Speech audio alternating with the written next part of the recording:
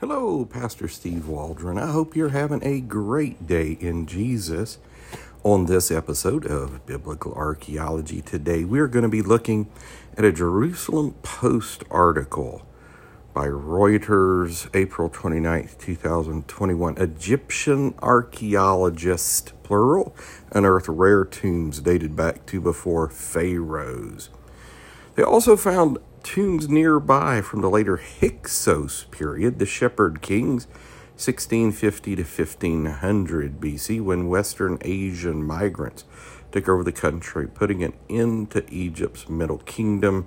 Some speculate the Hyksos may have had something to do with the Exodus, their arising pharaohs who knew not Joseph.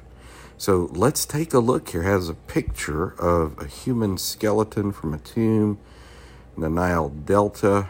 Image recorded April 27th, 2021. So here's the article. We're so glad you're with us today. The findings of the Dhekelia province north of Cairo could shed light on two important transitional periods in ancient Egypt, Egyptologists said. The tombs include 68 from the Buto, B-U-T-O, period that began around 3300 BC, and 5 from the Naqada III period, which was just before the emergence of Egypt's first dynasty around 3100 BC. Now, those dates obviously are approximate.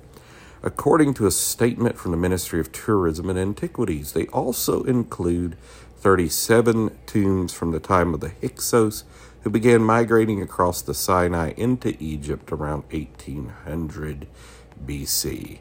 This is an extremely interesting cemetery because it combines some of the earliest periods of Egyptian history with another important era, the time of the Hyksos, said Salima Ikram, an Egyptologist at the American University in Cairo. We're here in South Georgia, where they make Cairo syrup, spelled the same way. Egyptologists are working to understand how the Egyptians and the Hyksos lived together, to what degree the former took on Egyptian traditions. The Buto tombs were oval-shaped pits with the corpses placed inside a squatting position, mostly on their left sides. Wonder the significance, probably some religious significance, with the head pointing west, the ministry statement said. Some of the tombs from the Naqada period contained cylindrical and pear-shaped vessels. The Hyksos tombs were mainly semi-rectangular, with the corpses lying in an extended position and the head also facing west. The mission also found a group of ovens, stoves, remnants of mud brick foundations, pottery vessels, and amulets, especially scarabs, the religious beetles, not beetles as in John, Paul, and Ringo, but a literal beetle, some of which were made of semi-precious stones and jewelry such as earrings. So it's kind of interesting, the pre-Pharaoh tomb. Now, if you're like me, believe in like a flood geology and a worldwide flood, this would be tombs probably immediately following the flood and then the dispersion of nations at Babel. And but it could be some type of flood geology or archaeology before that.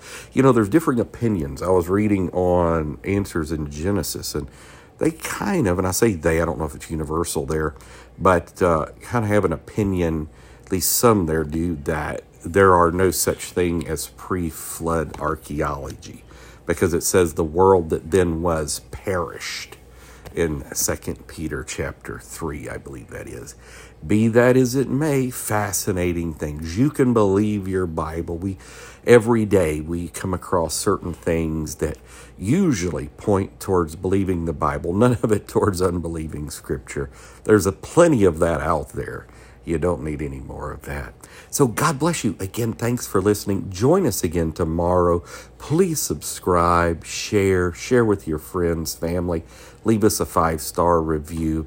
And you can also join us at New Life of Albany, Georgia, Facebook, YouTube, and also New Life of Albany.com. God bless you. I will talk with you later. Bye-bye.